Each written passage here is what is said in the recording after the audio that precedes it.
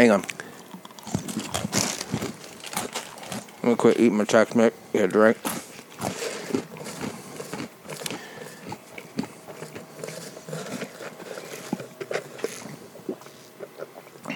God, that's so off-putting. Hello, everybody, and welcome to another sermon from the Cigar Pulpit. I'm the Bishop at the Burn, Nick, and with me, as always, Gator. And today, we are going over the second half of our trip to the Weston Tobacco Festival. Such a good time. It was indeed a good time. So this is part two. The way we left at part one is the party was getting really ramped up in there and very, very loud and pretty much cut off all ability for us to record. We finally gave up. Yeah, it was a losing battle. We tried throughout most of the day, and Still with the interview and everything, eked out over 40 minutes of podcast. We got quite a bit recorded. You know, we got some interviews and whatnot taken care of, but we did end up having to give up. We accomplished a lot, though, that day. Once they started the Nebraska game in the exact room we were in, that and all the cheering and everything, that was when it pretty much became. We had the room point of somewhat no to return. Ourselves until the game came on. Until the game came on. Well, the Zycar guy was back there making deals. He was. He was back there with baby. his catalog, making deals with folks and stuff. But, yeah, once the Nebraska game started, that was pretty much the end of our privacy. Yes. So, but we had a good time. We did indeed. And the party continued. The party continued, which we'll get to that in a moment. But Amen. First, we'll go ahead and talk about the cigars that we are smoking. So in this episode, we are going to feature a interview that we had with Manuel Quesada. He is a well-known figure in the cigar industry. His family has roots going back to the 1860s in the cigar industry. He himself started his factory in 45 years ago and has been going strong since. And so what Jeff and I have decided is that rather than smoke the same cigar from Quesada Cigars, we're smoking different cigars so that we can kind of touch on some of the various angles compare and contrast of his brand. So tonight I am smoking a Quesada 40th anniversary. It is a Mexican San Andreas Maduro wrapper with a Dominican Republic binder and Dominican Republic and Nicaraguan filler. I have the Anniversary Toro Real, which is a 6x65. I, on the other hand, decided to go with a short Robusto. I've got a little 4x50 here, and this is actually one of the 1974 series. It is draped. I'm getting all this information, by the way, from Cigar Aficionado. Just want to give them a shout-out. Look at that. All right. It is draped in an Ecuadorian wrapper. Draped. That's what it says. Draped. In an Ecuadorian wrapper with a Dominican binder, and the filler is a mix of Dominican and Nicaraguan tobaccos. According to the Quesada Cigars, all of the Dominican tobaccos are grown by their own family, and the smoke is said to be medium to full-bodied. The really cool thing about this cigar, Nick, that you may not know, and I actually didn't know this till I got it, so I chose wisely. This was actually just introduced at the IPCPR trade show in Vegas back in, June, July. So this cigar has only been on the market in the U.S. for about 3 months. So, Nick, one really neat feature of this cigar is that it, again, called the 1974, and it was recently released in Spain to celebrate the company's 45th year in business. It's actually the year they started making cigars in the Dominican Republic. Well, there you go. And so I'm really excited about this cigar. And we're going to hear about that, the opening of the factory and everything, when we get to the interview with Manuel Quesada. I am looking forward. Can I make just a little observation? What's that? He's the nicest guy. Oh, he really was. He really was. He is the nicest guy. And I'll tell you, he's got a voice that's like butter. Butter. Like butter. Total butter. He had really no use for me, though. I could tell. He seemed like me. We got along just fine. Well, yeah, but I'm the comic relief. He and I got along fine. Yeah, I mean, he didn't seem to have much. He didn't like my whale joke. He did not like the. We'll get to that in a minute, folks. We're going to tell you about the evening after we do the interview. But first, we are going to cut the cigars. And, of course, Jeff does not have his cutter. No. So he does not get to put a cigar tonight. And I don't have a working lighter either. I don't even have a working lighter. You don't even have a working lighter? I have 3 lighters here. Not one of them is working. I have matches. What did you do to your lighter? Well, the giant Bic, look at the size of my Bic. Yeah, look at the size of your Bic. Yeah, the giant Bic broke. And then... Broke? Yeah, it's broke. Try to light it. Who knew a $3 lighter from a gas station would be janky? Yeah, that's broke. So, although I got, a good 6 months of use out of it, and then I've got this one that will spark, but there's no butane. And you know what? Look what they did. It is non-refillable on purpose. Oh, those savages. I know, right? I went to fill it with butane, and you can't. Nope. And then I have this. What would you call this? It's a barbecue lighter. Yeah. Which is out of fuel as well. So I am just in every direction, just screwed. But I like how he's got multiple different lighter types, none of which are designed for cigars. But I have strike anywhere matches, and my God, I've struck. He's lit it up. So I have my torch because I'm prepared. It's just what I do. I'm going old school. I will tell you, I felt a little bad. Oh, I jacked that all up. As we're standing there talking to Mr. Quesada. Did I say that correctly? Yes, Quesada. Because I don't believe I've ever had one of his cigars before. Really? Have you? Yes. You have not.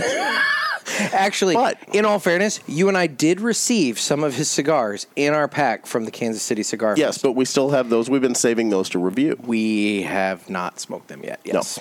No. No, in the spirit of full transparency, I went into an interview with Manuel Quesada without having smoked one of his cigars. Now, I did purchase a couple of them. As did I. Prior to the interview with the intention of having smoked one. But then you and I, recorded the episode that was the part 1 of the Weston Tobacco Fest. So where we smoked the house cigars. I say that to say this. I'm going to seek these out now. Mm-hmm. This is a fabulous cigar. This may be one of the best cigars I've ever smoked. Really? Yes. That little This is a medium strength, medium to bold. Would normally be out of my wheelhouse. This is the perfect cigar. There you go. Yep. This is a fabulous cigar. I am having my second Quesada cigar. I had one the other day prior to us leaving Leavenworth, right? Leavenworth? That's right. We stayed in Leavenworth. They didn't keep us either. They did not. So prior to us leaving our hotel, you and I sat outside, enjoyed the early afternoon sun and the baking. And I enjoyed a Casa Magna Gran Toro and before we hit the road. That was a delightful, I use the word this time, delightful little cigar. It had a good flavor. It had some spice to it, and it definitely got a little spicier near the end of the cigar, I think. This one, so far, it is a Maduro, so it's a little heavier, but it also has a fantastic flavor. Smokes really well. Easy draw. Relatively clean burn line. I've got just like a little thing, but, mine's pretty clean. That'll correct itself, I'm sure. So this may be my new favorite cigar. That early into it, you're declaring it a winner already, huh? I'm in the first third. Now, granted, it's a short Robusto. So, and see, I tend to like the short Robusto cigars a little more because you get right to the flavor with the Robustos. It's none of that, like, waiting it out. Yeah. I mean, and I'm there. It's robust, hence the Robusto. Yes. No, when you want to just plow ahead and just get the flavor right off the bat, Robustos. And that's exactly what I'm doing here. To go. Yeah, this is definitely in the top 5, if not right up at the top. Well, I'll get into it. I'll get at least halfway through it before I declare. How about that? I think that's fair. Okay. I think that's fair. I'm telling you right now. I mean, the fine folks at Quorum are going to be really upset if you're unseating them in the first third of a cigar. I tend to smoke a little cheap. I admit it. But I will tell you, for the flavor, the price, and the stick here, I don't think this can be beat. There you go. How much was that says a lot. I don't remember the price point. It was probably somewhere in the $8 to $10 range. For a little guy? But it's good. Okay. Yeah. It's a good cigar. I'm cheap. You're not cheap. of the two of us, I am the one that smokes cheap. I will smoke Swishers and Quorums, and I'll smoke factory rejects. Valid point.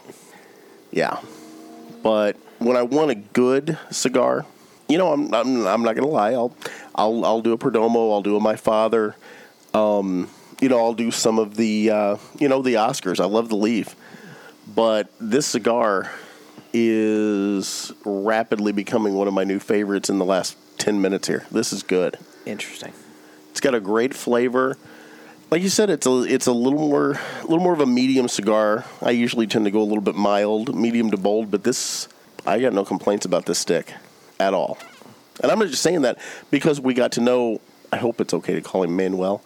I mean, Mr. Quesada. He told me to call him Manuel. He did. He did not tell me to call him Manuel. He did not tell you to call him Manuel. But again, the nicest guy. I mean, he was completely opposite of what I expected when we met him. And he could not have been nicer. Yes. I'm not going to lie. These guys are running these major corporations, and quite frankly, I kind of expect them, how do I say this without sounding horrible? I kind of expect them to maybe be a little more standoffish, maybe not as friendly. And I'm telling you right now, Nick, that is not something I'm running into in the cigar industry. No, not in the least. Not so far anyway. Again, with Mr. Quesada, with Oscar, with the different people we've talked to, you had the experience with Nick Perdomo. Mm-hmm. These guys could not be more accommodating to what we're doing. Yeah. And, and quite frankly, I'm not going to say we're friends. We're not going to be hanging out on the weekends or anything. But I think we, established a fairly friendly relationship. I was like, we're friendly. Friendly. Mm-hmm. Yep. Well on its way to being friends. So, all right.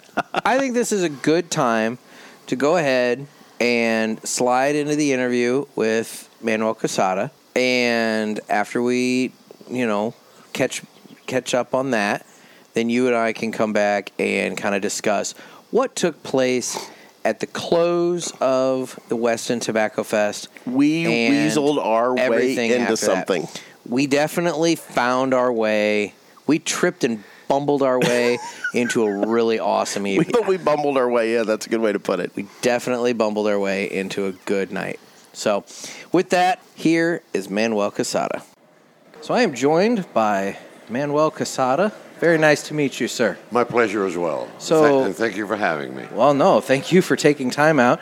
We're at the Weston Tobacco Festival. You're up here as a guest, and you're taking time away from everything to come and talk to us, and we really appreciate it. My pleasure, sir. So you have you and your family have an extremely long, storied history within tobacco. Would you mind kind of talking about that for a little while and just kind of going over your family history within the tobacco industry? The family comes from the province of Asturias in Spain.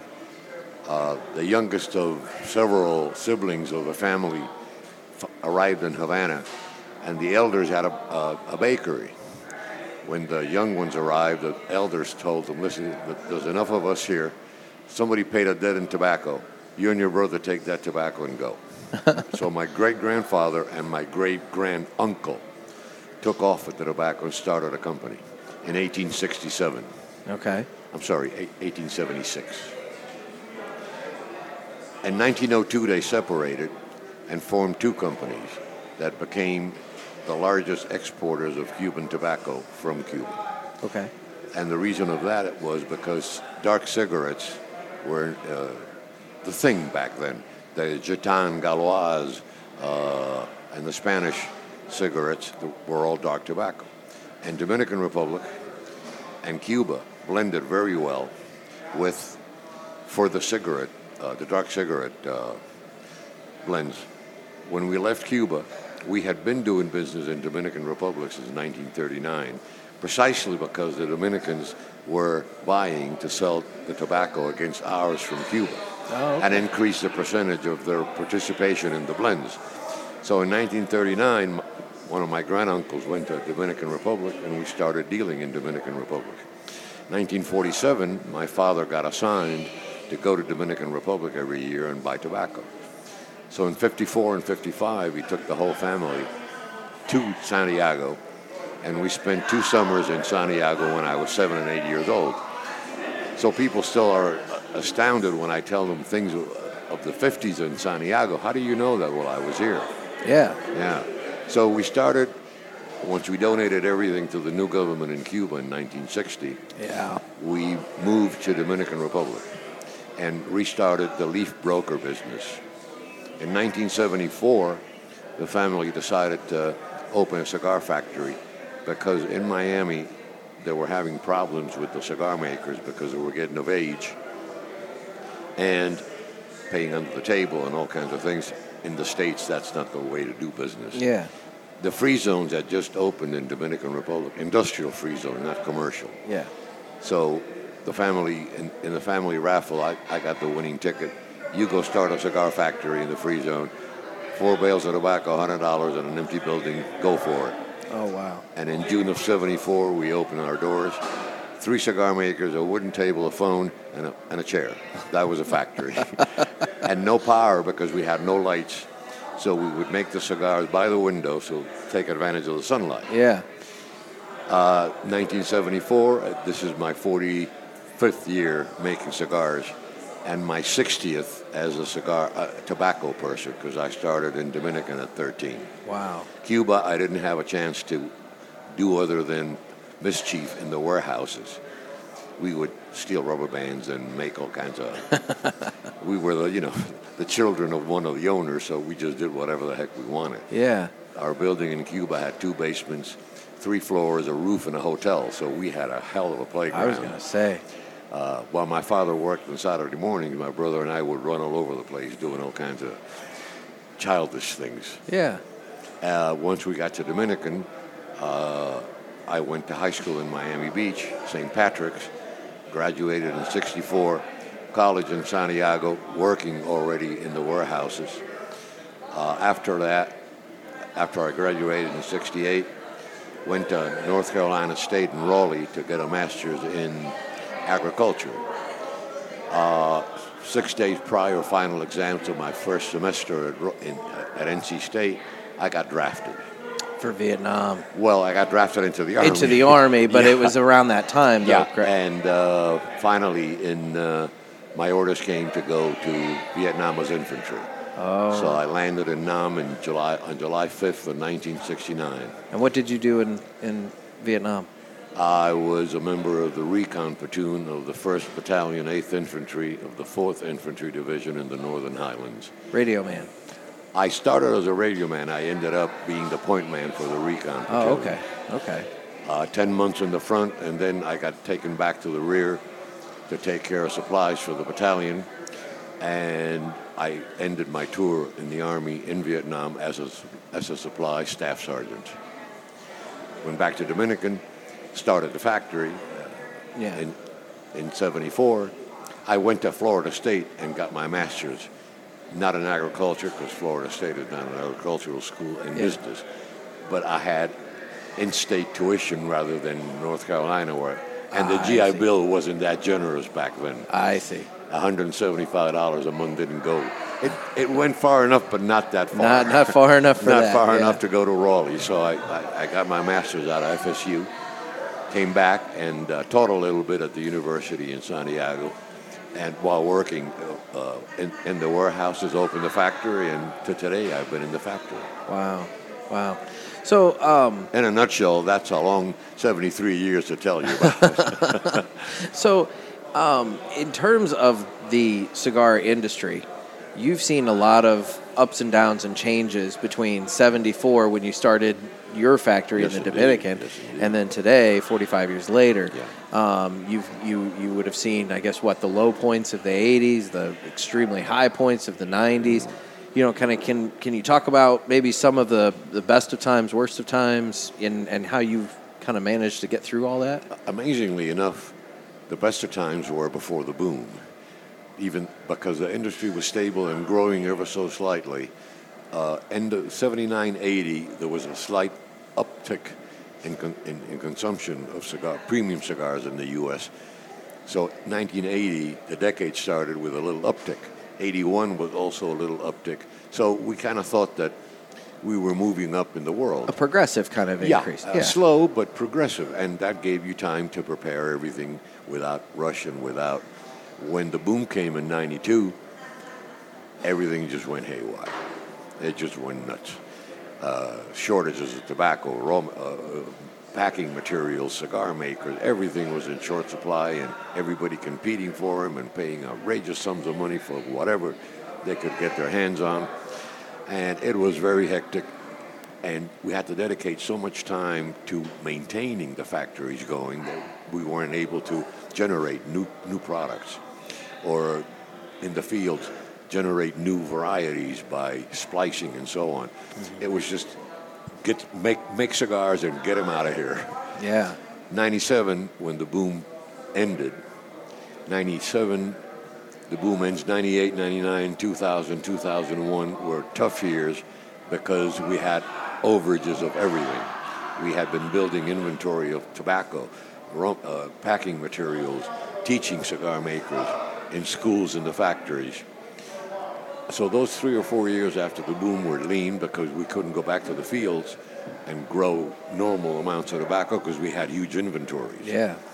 So till 2002 or 3, everything was kind of building up, getting rid of the maelstrom of the boom and starting to go back to the farms and starting to go back to our warehouses and starting to develop new blends and starting to create new things. And from there on, I think today is the best time for a cigar smoker to be a cigar smoker.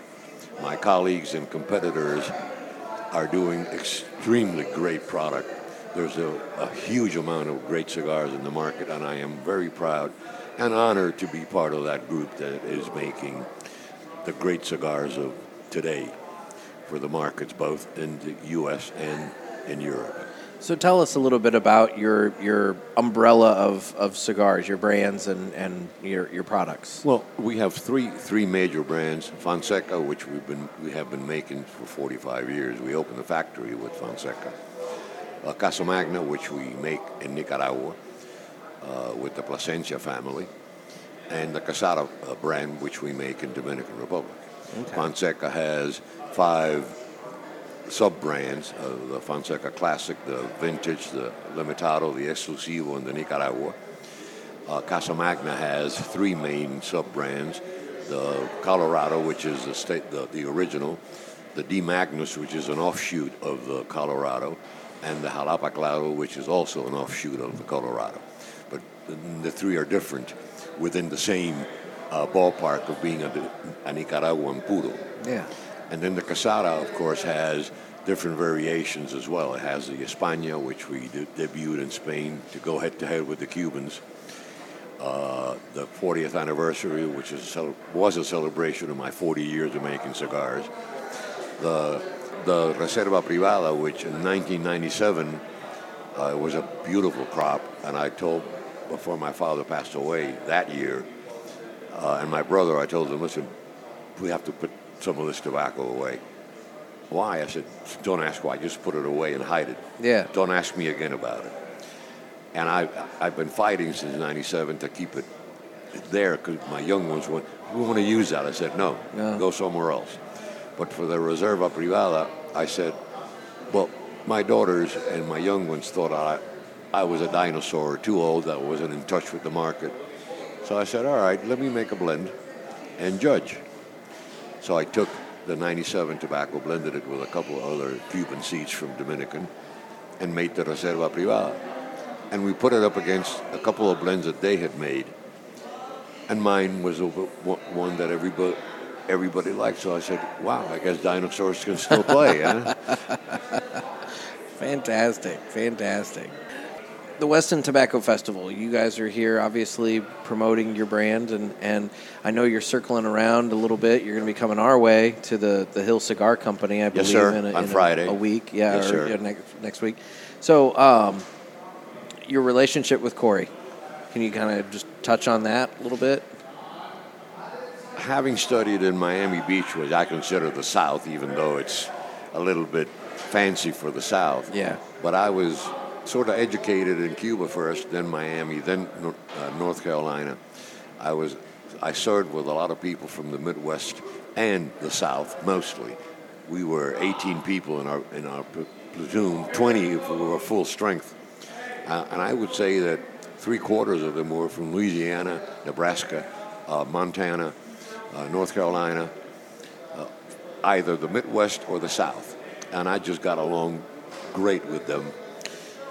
And I've always had a fondness for the Midwestern people. They're kind, they're gentle, they're affable, they're amicable, they're just great people. And Corey is a hell of an example of that Midwestern in the person. Yeah. Corey is just hardworking, honest, and he will tell you to your face how honest he is. And he will wear his hat no matter where he's at. So, But Corey, I love Corey. He's a great person. And, of course, Zeb has done a great job here with the shop, and we have been supporting the festival since they started. And then I know I'm kind of jumping around, so I apologize for that. Things are kind of coming to me as we go here. But there's a lot of challenges facing the cigar industry, specifically government regulation and things of that nature. Indeed. You know, what do you kind of feel like the next 5 years could very well bring to the industry? I was asked that question yesterday in Springfield, Missouri. A young man who was doing a school project of the economy of Dominican Republic, because his parents deal with Dominican Republic. Jess and Christian Hudson, just for him. Yeah. So their son Braden was doing this work. And he asked me that same question. I said, listen, as long as human beings are searching for pleasure, cigars are going to be a part of that search. Yeah. Because cigars are a great match with food, with beverages that Spirits. we consume, Yeah. coffees, people, and it's a social product. It brings people together. So as long as people are looking for pleasure in the world, cigars are going to be a part of that search. So I think that cigars are safe. We are facing, and I am more afraid of prohibition than I am of taxation. Taxation, I don't approve of it, but we will always find the next quarter to buy a cigar. Yeah.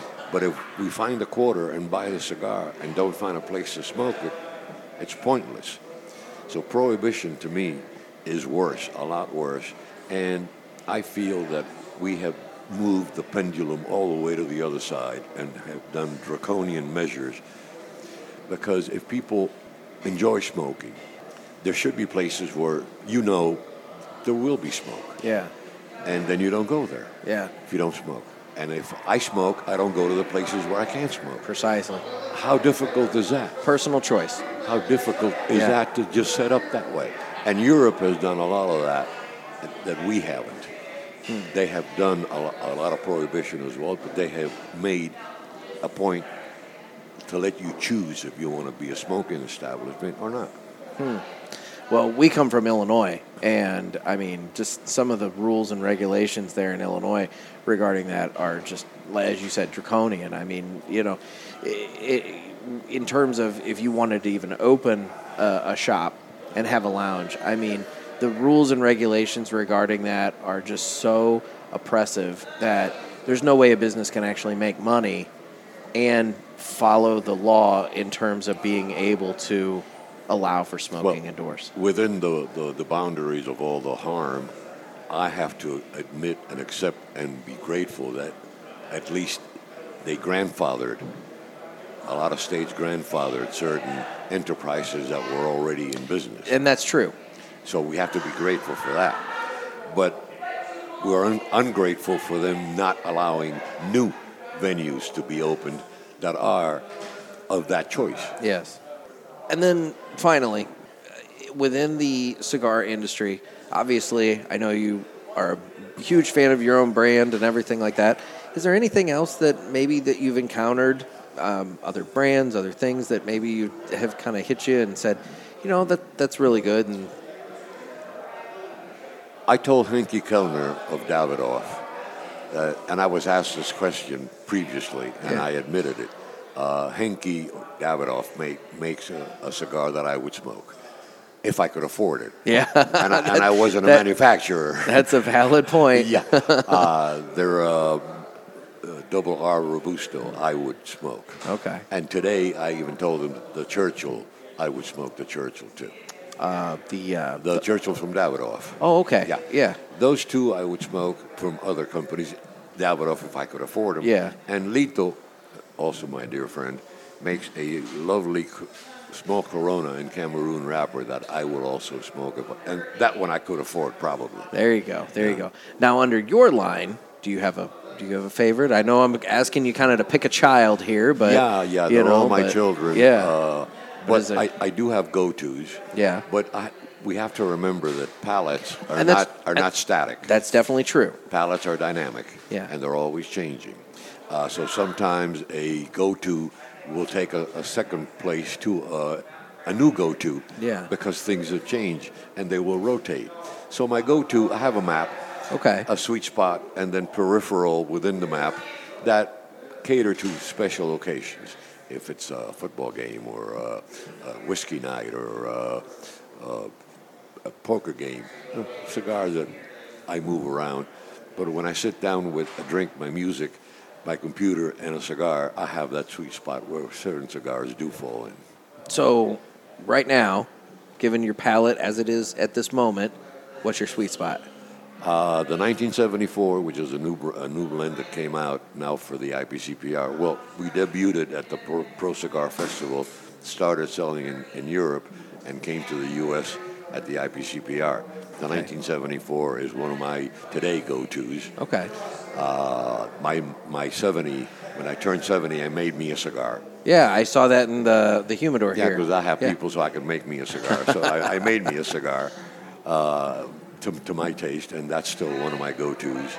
Oktoberfest every year, when it's August to November, it's a seasonal cigar, so when that period comes around, I pick a couple of Oktoberfests as well. You know, I saw those in there as well. So, real quick, what is the difference of the Oktoberfest within some of the other cigars of yours? The Oktoberfest in 2011, our first release, was blended to marry with the Oktoberfest beers, the Marzen-style beers.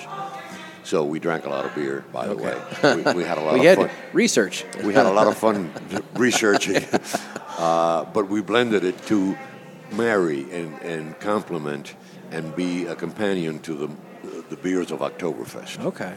Every year, the blend changes a little bit. Maybe the wrapper is a new wrapper, or some of the fillers are tweaked a little bit. This year's launch, the 2019, is evoking the 2011, which was the very first Oktoberfest, and that was a great cigar. So the 2019 reminds you of the 2011. Fantastic. Oh. All right. Well, Mr. Quesada, thank you very much please, for Manuel. your time. Manuel. More than enough. Thank you very much for your time. I truly appreciate it. It has been my pleasure. Thank you. Right. And I hope to see you Friday at the Hill. I will definitely make it a point to swing on by, at least for a little bit. And if you want to chat a little more, Jessica will join us, and that would be a hell of a Jessica's great, a isn't trio. she? Yeah. Yeah. No, that is our home cigar lounge. Like I said, we're over on the Illinois side, and we don't really have.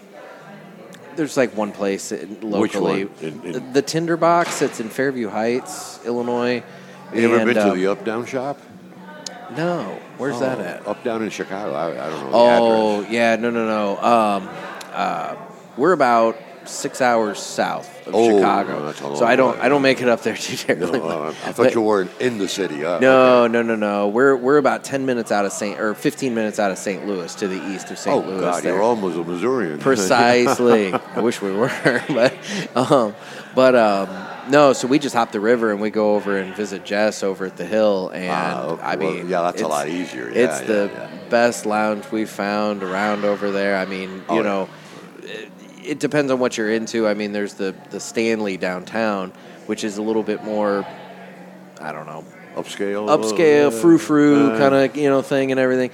Hoi polloi, but the folks at the Hill, between Jess and the other patrons and whatnot, and Tim is a great guy too. Oh yeah, I mean, and they do. And his wife Deb, they're great people. They're fantastic people, and then just in terms of the shop itself, they just do a magnificent job stocking the humidor, treating everybody so politely and welcoming and everything. So, yeah, we can't beat the Hill. It's the Hill. So, exactly. And there's all that great Italian food like right around there. So, Indeed. yeah, but Well, sir, thank you very much. I really do It's been appreciate my pleasure.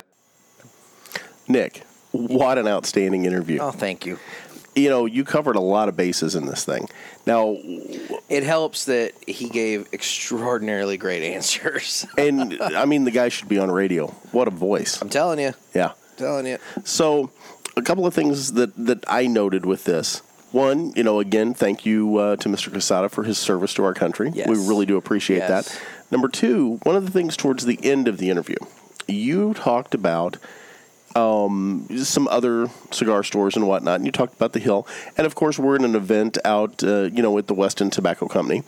But one of the neat things about that event is there were several patrons and even Jess, an employee from the Hill Cigar Company in St. Louis, that made the trek out to Weston for Corey for this event. Oh, yeah. No, we bumped into Jess pretty early on when we got there, and it was really nice to see her. I know that I had mentioned to her that we were going out there, and she didn't quite indicate to me that she was going to be there.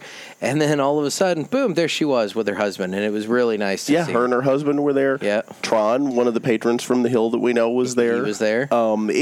It was really neat to see, you know, some people from the Hill Cigar Company supporting the Weston Cigar Company. Yeah, yeah. And I was really impressed by that. And that's one thing that, you know, we've touched on with the cigar industry. And it's, again, you know, it's something we experienced later that night that we're going to talk about here. But there's a camaraderie even among the manufacturers. It's a community. It truly is a community. I'm going to say this real quick. This cigar Yeah. is outstanding. I can't say enough good things about the 1974. I've never smoked it before. It's only been on the market for 2 to 3 months. No, I'm definitely enjoying mine as well. I'm getting a lot more spice out of it as it progresses, but it's a great cigar. The flavor profile has changed on this 1974, but every stage of the cigar that I've hit so far, you know, we actually sat and listened to the interview as it was playing for the podcast. So because I hadn't heard it, I was actually doing your producer work at the Weston Cigar Festival and going around and lining up other interviews and whatnot. Racking and stacking them, exactly. Baby. I had interviews stacked up like cordwood for you. And we're going to be playing those over the next couple of podcasts here because we actually got to talk to a lady, a very nice lady that owns a cigar company, a manufacturing company in Elohio. It was Elohio Cigars. Yes.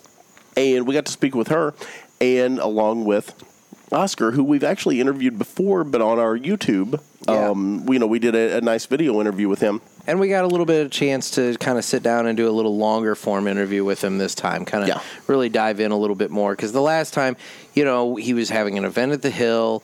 It was pretty early in his event, and we didn't want to monopolize too much of his time.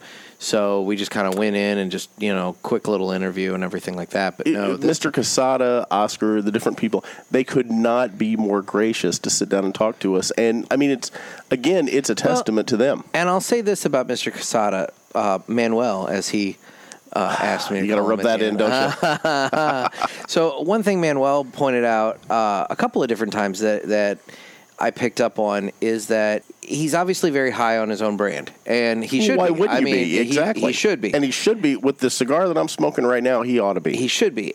But one thing that did stand out to me is how he definitely has a mindset of a rising tide lifts all ships. And what I mean by that is at least a couple of different times in that interview, you heard him mention, you know, how there's so many great cigars out there these days, and it's how this is the best time there is to be a cigar smoker because there's such a gluttony of wonderful products in the market. That comment stuck with me, by the way, because he's absolutely right. He was indirectly, he was directly shoveling praise on his cohorts in the cigar industry, and I thought that was very wonderful to hear a manufacturer do that. He's literally, of the manufacturers, you've asked the question about other people's cigars, he's the first one to answer. He is the first one to actually answer with an answer of somebody else's cigars. And you know, I actually understand someone that says, no, I'm smoking mine. I'm making the best product that's out there, and by God, it's what I'm going to smoke. Again, because I would expect them to say, I have the best product, because, you know, nobody's going to come out and say, yeah, I've got a great cigar, but his is a lot better. Exactly. But I love my cigar. Nobody's going to say that, and I don't expect them to say that. But my whole theory behind asking that question is, there's a lot going on all around in these different companies. There's different blends happening. No one person has all the ideas. And so it's one of those things where Manuel Quesada, Oscar Valadares, Nick Perdomo, a Christian Aroa, any one of these guys, you know what? They have fantastic ideas for cigars, and they're putting out some really quality products.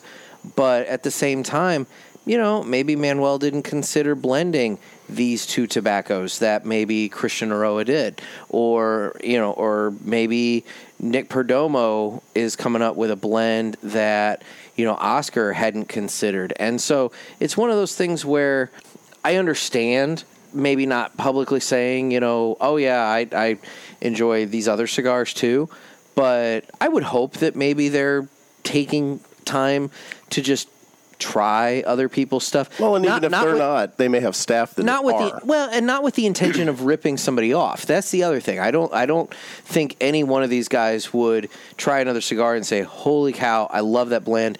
I'm going to rip that off." But just to see what else is out there. But even with us in the newspaper industry, there's no new idea. You just take an idea and you run with it, or and you figure out how to tweak it for yourself. Exactly. You and I, every time we go to a city, we make it a point of trying to find all the free, either weekly or alt-weekly or daily papers and everything like that, just to check out, maybe some things that other people are doing. There's a paper in my dad's town of Fishers, Indiana, that what they do with their city council is they have a little just infographic saying what they did, how this impacts you. And it's literally a one-sentence bullet point of what the council did and a one-sentence bullet point of how that impacts you. And I've been wanting to rip that off for the better part of 5 years with my paper, and I haven't gotten around to it, but I think it's a great idea. I have a whole box of clippings in my office of things from papers that I've seen that I'm like, I really like that, and I need to figure out a way to incorporate that into my product. And I don't think that that's necessarily ripping it off. I think it's looking at ideas and saying, hey, I like the way that's presented. How can I tailor that to my product and make it unique? Exactly. And so I will say I do applaud him for at least publicly admitting that there are some cigars that are not his own that he would be more than happy to smoke. I thought that was very gracious of him. It was. Now, so after you got done with the interview with Mr. Quesada and also the other interviews that we did. Yeah, it was a solid amount of interviews. We moseyed our way back upstairs. Back up to the cigar festival. The band's playing. We're getting ready to wrap up. About 6 o'clock, all the cigar manufacturers started packing up. And but the event lasted until 8, so the band was going and everything like that. Great band. It was a good band. I took a picture of them for our socials. I don't know if I sent that to you or not yet. I don't know.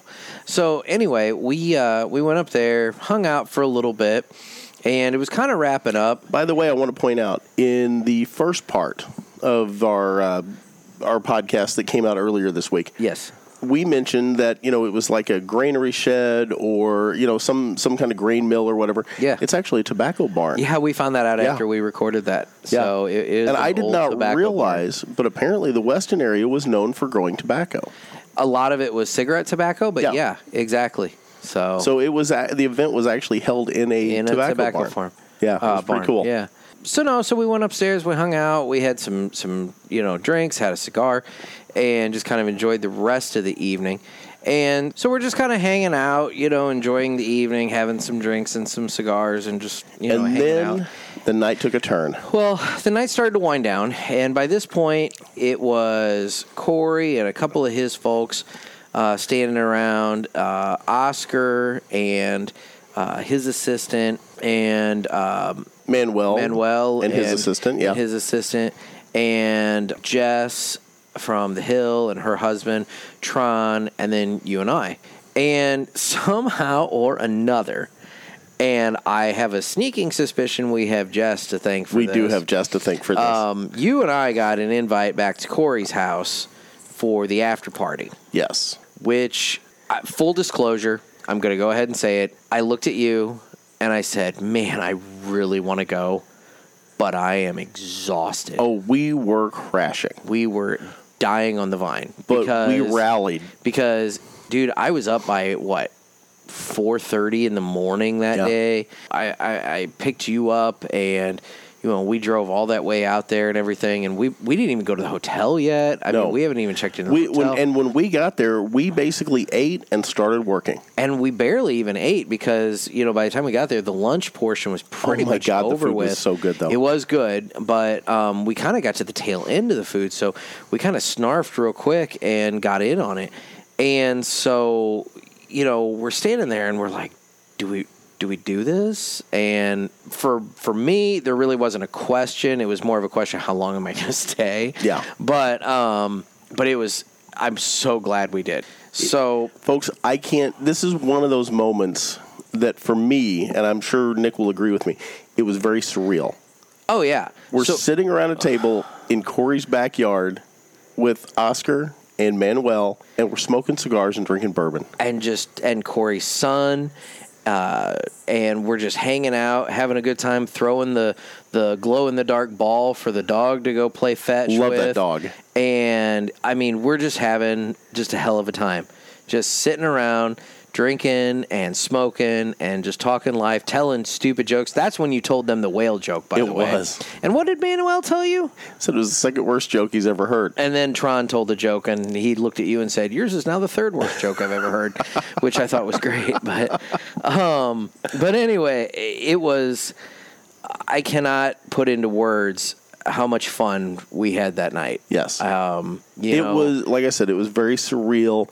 It was one of those moments for somebody that's really into cigars. And, let's be honest, it's a small subculture of cigar smokers. But for me, it was one of those moments I'll never forget. Oh, yeah. Within the world of cigars, I mean, and admittedly, you got to look at it through the prism of what we're talking about here. It's like, are we talking about Hollywood stars, rock and roll stars, former presidents, whatever? I mean, there's levels of fame, but at the same time, within the cigar industry, we're sitting with two pretty prominent guys just hanging out and just talking about all kinds of stupid stuff. And learning from them. Yeah, it was amazing. I will tell you this. I would be more interested in the conversation and the company we had that night than I would any sports star. Other than Kurt Warner. I would love to have a conversation with Kurt Warner. Okay. And Kurt, if you smoke cigars and you want to come on the podcast, I'd love that. But other than Kurt Warner, I can't think of anyone I would have rather sat down with and talked to. I had an amazing time that night. Yeah. And, I mean, by the end of it... We had a horseshoe up our butt. That's all I've got to say. Yeah, we are the luckiest guys on the planet. That was easily one of the coolest events I could have. That night took a turn that... When we went out to that festival, I did not anticipate that night going that way. No. I fully anticipated before it was all said and done, you and I were going to end up at the Fairfield Inn, sitting outside by the fire pit, the two of us talking about the festival. I had no idea that we were going to end up sitting around a table in Corey's backyard talking cigars with, Manuel. Two of the big hitters in the industry. Right. So, and now I'll tell you the aspect of the conversation that I would love to know. Go ahead. I don't speak Spanish. I would have paid good money to know what Manuel and Oscar were talking about at various points during that. Well, I'm sure it was us. They're picking on us. Let's be honest. They're like, why are we sitting around this table with these three jack-offs? But and then Corey's son, but not including Corey's son in that. But Corey's son was pretty cool. Corey's son was a good. He'd gotten guy. up that morning at like 4 a.m. and started helping cook food. That kid is a trooper. He put in a lot of hard work that day, and he was hanging out, smoking, drinking, and having a good time with us. At the end of the day, holding his own, and it was awesome. It was a great night. It really was. And so. The one part we have to thank Jess for weaseling us into this invite. It was essentially, I think that's essentially like Wedding Crashers when the girl jumps up and down and holds her breath. I have this vision of just doing that, demanding that we get to go back to the island and play touch football. I know. It was great. It really was great. But we also have to thank Corey for giving us the invite to the event. Yes. We'd have never known about that event if he hadn't told if us. Corey hadn't mentioned this at the Kansas City Cigar Fest, we would have never known about this, and we would not have had the spectacular time that we did. And I know after talking with Corey, it is we are going back out there again next year. Absolutely. And I would heavily encourage anybody who is within even a good drive's distance A day from trip, Weston, yeah. Missouri, get to this festival. It is the most casual, fun time that you'll have with 450, 500 people that you can imagine. And Absolutely. everybody is just super chill, having an awesome time, and I couldn't have imagined this going any better. Absolutely. Well, Nick, I normally say it's a valiant effort, but your interview was spectacular. And, I mean, Mr. Quesada could not have been more gracious in the interview, and we really do thank him. I will tell you that the 1974 has become one of my new favorite sticks tonight. If it's not at the top, it might be at the top. This is a good cigar. Well, good. How was yours? Mine was fantastic. Mine was, like I said, it was a good solid smoke all the way through.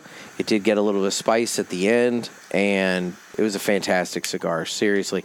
If you haven't had the Quesada 40th anniversary, I would highly recommend it. It was a great, it's a full-bodied cigar. I mean, it's not fooling around. This is different than what we normally do. These two sticks could not have been more farther apart, but they were both what we like. It's a real earthy, and like I said, it got spicy, in the back half and everything, but it was a very great cigar that I would highly recommend to anybody. Absolutely. So. And the same again for me with the 1974. And I will be seeing Mr. Quesada again this evening. The podcast comes out on Friday. I would say this podcast is coming out on Friday, October the 4th. And he will be doing 2019. Let's throw that out there. I would say 2019 in case somebody's binge listening. But we that this evening, Manuel will be doing an event at the Hill Cigar Company. And he was insistent multiple times, not just in that interview, but multiple times throughout the evening, that I swing back by and say hi. So there's no way. I will not be able to because I'm going to be actually up at the National Newspaper Convention, the National Newspaper Association Convention up in Milwaukee, Wisconsin. And he really didn't seem to mind that I wasn't going to be there. Well, I'm joking. He could not have been nicer to the two of us. Yeah, he really couldn't have been. But, yeah, Nick, I think Nick bonded with so I will be Mr. Quesada. Definitely swinging by to say hi and enjoying that event for a little while. And then the next day, so Saturday, October 5th, I will be traveling to Kentucky for the Drew Estates Kentucky Barn Smoke. I'm jealous. That, I think, is going to be a fun time. Yeah, I'm jealous of that. I really am. But, I'm going to have fun up in Milwaukee. I look for, I'm looking for a cigar lounge in Milwaukee that I can go to and maybe do a quick interview with the owners and whatnot for the podcast later down the road. Be fun. Because we've got a few racked and stacked now, so we've got a couple, Well, we have interviews. Yeah, we have interviews. We still have to bookend them. Exactly. So. But that being said, if you are out in the audience and you are from the Milwaukee area and you have a recommendation for me, please send us an email. How do they get a hold of us there, Nick? Yeah, you can contact, you should be following the Cigar Pulpit on Instagram. Amen. It's at the Cigar Pulpit. And you can email us at nick@cigarpulpit.com. Also follow us on YouTube. We throw up videos every once in a while, and with the intention of more. And also, if you haven't subscribed to this show, but maybe you're just checking it out for the first time, maybe somebody recommended it, or maybe you just periodically swing back by every once in a while and check out an episode, go ahead and subscribe to the show. Leave us a review, preferably 5 stars. That makes my ego feel good. Exactly. And, yeah. And why wouldn't you? And tell a friend. This is quality cigar entertainment right here. It is, truly. So. Well, Nick, great show, buddy. All right. Well, with that, this has been another sermon from the Cigar Pulpit. I'm the Bishop of the Burn, Nick. And I'm Gator. have a good evening and stay smoky, everyone.